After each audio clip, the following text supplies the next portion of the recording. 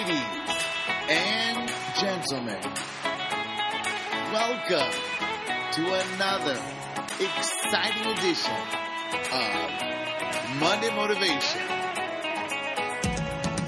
Happy to say.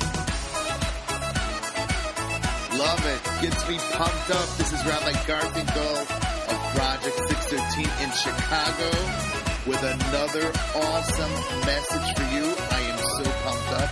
Cannot wait to share this with you.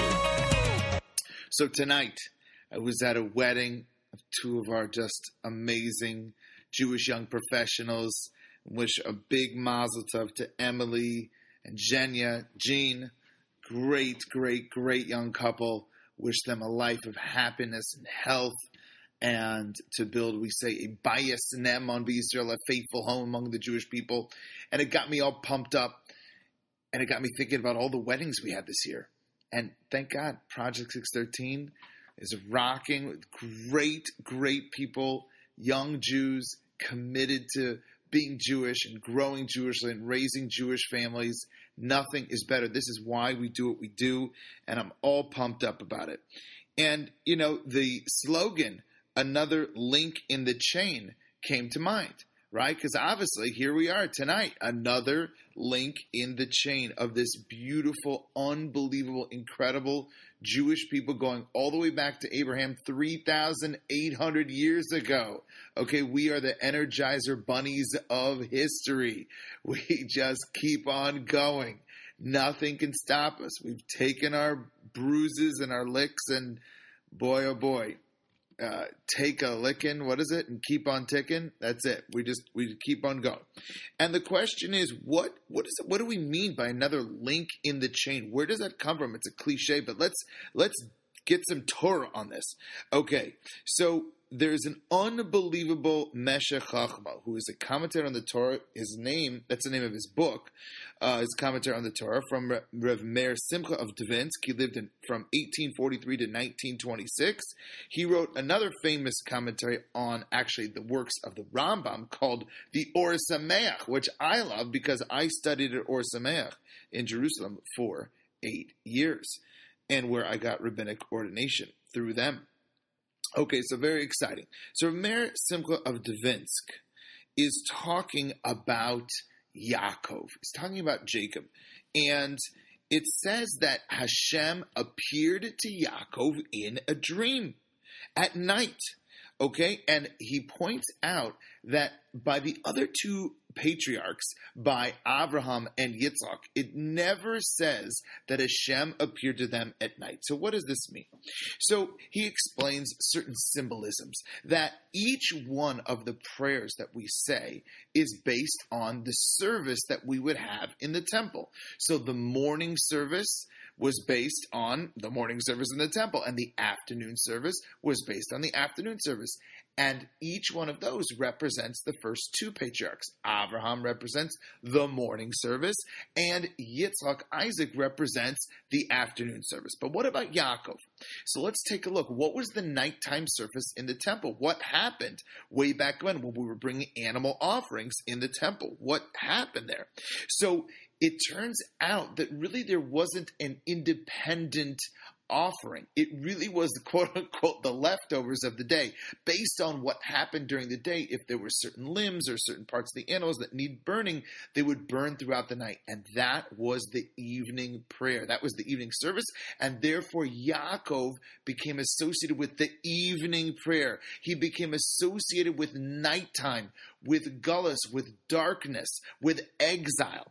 And therefore, God is with Yaakov even at night, even in the darkest moments. But why? Why, says the Meshech Chachma? Because he's connected to the daytime. He's the leftovers. If it weren't for the morning and the afternoon, Yaakov wouldn't be there at night. Yaakov in the darkness is plugged into the daytime. Light. He is literally, it could be dark and there could be enemies around him. And if you know the Chumash, the story of Genesis, Bereshis, you will see that Yaakov lived a life of darkness. He was constantly facing challenges from evil people within and without of his family. And he was literally on the run many times in his life.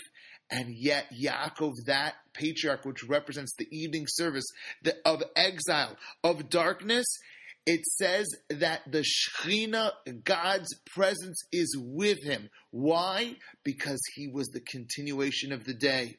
So it looked dark out at night, but really for Yaakov it was daytime because he was connected. He was a link in the chain to the daytime, and therefore God stayed with him even in the times of darkness at night. And then the Meshech Chochmah says something unbelievable, and I cannot believe that I had never heard this before. And my Rabbi Gross, Rabbi Reuven Gross from Shaarei Tzedek, said it in his drasha, in his sermon this Shabbos morning, and I just had to look it up, and I looked up the source. Very grateful to Rabbi Gross for showing me the source. Unbelievable. The Meshech Chochmah says, do you know what the message is? What is the message of this? Is that we Jews today in exile, we have a choice. If we stay faithful to the Torah and the traditions of our matriarchs and our patriarchs and our ancestors who sacrificed so much, and we become that link in the chain, then guess what? We become, and I'll translate this, a goy eitan ve'atik yomin, which means we become an ancient and mighty nation. In other words, we plug into 3,800 years of strength and survival and Hashem being with us. That is if we plug in and we are faithful to Torah and its teachings and do our best to learn Torah and to pass that down to our children. But guess what? Says the Meshech Chochmah, brutal words. He says, however, for those people who cut themselves off from that tradition, basically, they're on their own. They're on their own. Now, God loves everyone and He watches over everyone to the extent, but we have the choice. We literally, if we stay faithful to our tradition, then we are literally, it could be dark in the exile, but we're literally plugged into the lifetime of Hashem being there in the temple. We are literally plugging into 3,800 years of strength and light and brightness. But if we cut ourselves off, then we are sitting alone in the darkness. And it's literally like cut flowers. You know, they're beautiful and they're gorgeous, but the clock is ticking. Because once you are uprooted from your source, again, you know, they might be beautiful for a while. They might stay and you can add special plant food and extend life. But if we are cut off from our source, we are destined to die. And I know this is Monday Motivation and we want to stay positive over here, but this is really exactly the battle that we're fighting today. You know, I hate to keep harping on this, but what can I say? I'm above politics now. Okay, we're not talking politics. But Israel came up in the news again today. The former president said something, and then the left went crazy, and the right came back to defend it. And what did he say? He said that American Jews, by and large, are not in love with Israel anymore and are not great Israel supporters. And the left said he's anti-Semitic, and the right's violent. And everyone misses the main issue. Is it true? Did what he say? What was that true? Where are the Jews vis-a-vis Israel? Where are we? Well, now we have so many Jewish groups that are anti-Israel that we don't even need to go to anti-Semitic, anti-Israel groups. We have plenty of our own. Now, if you think that I'm exaggerating, I live this. This is where I live. My work is working with young people. For everyone who is, 40 and above who are listening, the world today is a different world. This is not the Israel flag-waving, pro-Israel youth of yesteryear that we could count on, the young people loving Israel. And where does it come from? It comes from the fact that when we lose at Jewish identity, we lose for Israel. I have seen so many Israel programs over the last near 20 years coming, and we will teach everyone about Israel and it'll be great. But no one cares. Why? Because they don't feel Jewish. It's literally like Velcro against glass. It just doesn't stick.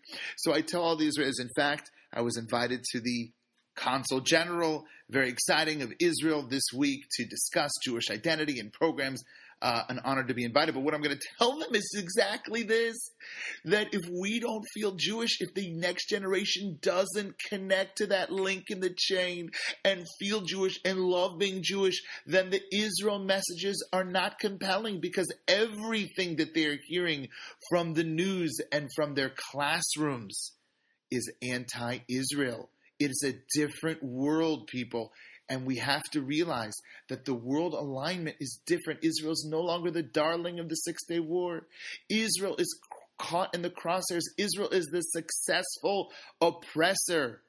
Just like the Jews in America, the Jews going onto college campuses now, they're no longer a minority. They are the white ruling class of being successful. And therefore, it doesn't matter that it was all built from the ashes of the Holocaust. And no one gave Jews any privilege whatsoever. But nevertheless, since we are successful, we are now the victims of our own success. This is a new reality. I'm happy to do a different podcast on this at a different time. But these are the realities facing our youth today. And we have to wake up to it. And we have to stand up and say, I'm going to be a proud Jew, and not just rah-rah. We've got to learn Torah. That is the answer. You keep hearing me harp on this over and over again. But it's not a joke, because once we learn Torah and once we connect to our traditions, we are plugging in to 3,800 years of strength, that we don't have to apologize for who we are, that we can stand up, and that we come to a wedding of two young Jews who are living this example of being proud Jews. It brings a tear to my eye, and it brings a skip to my step, and I'm pumped up. And I wanted to share this with you tonight, because I want you to be pumped up to say, I am part of a tradition. I am part of a link, of a chain, and my decisions will determine if Hashem Almighty will make it daytime in this dark exile, or if, God forbid, the opposite. So I give us all a blessing on this Monday motivation. We should be pumped. We should feel the energy of the weddings, of the Project 613 weddings, and we should have a skip in our step, and we should go out there and not apologize, and we should be proud of being Jewish and proud of Israel. And then, and only then, will the Almighty shine brightly in our lives, our personal lives, and the lives of every Jew everywhere. God bless. Have an amazing Monday, an amazing week. God bless you all.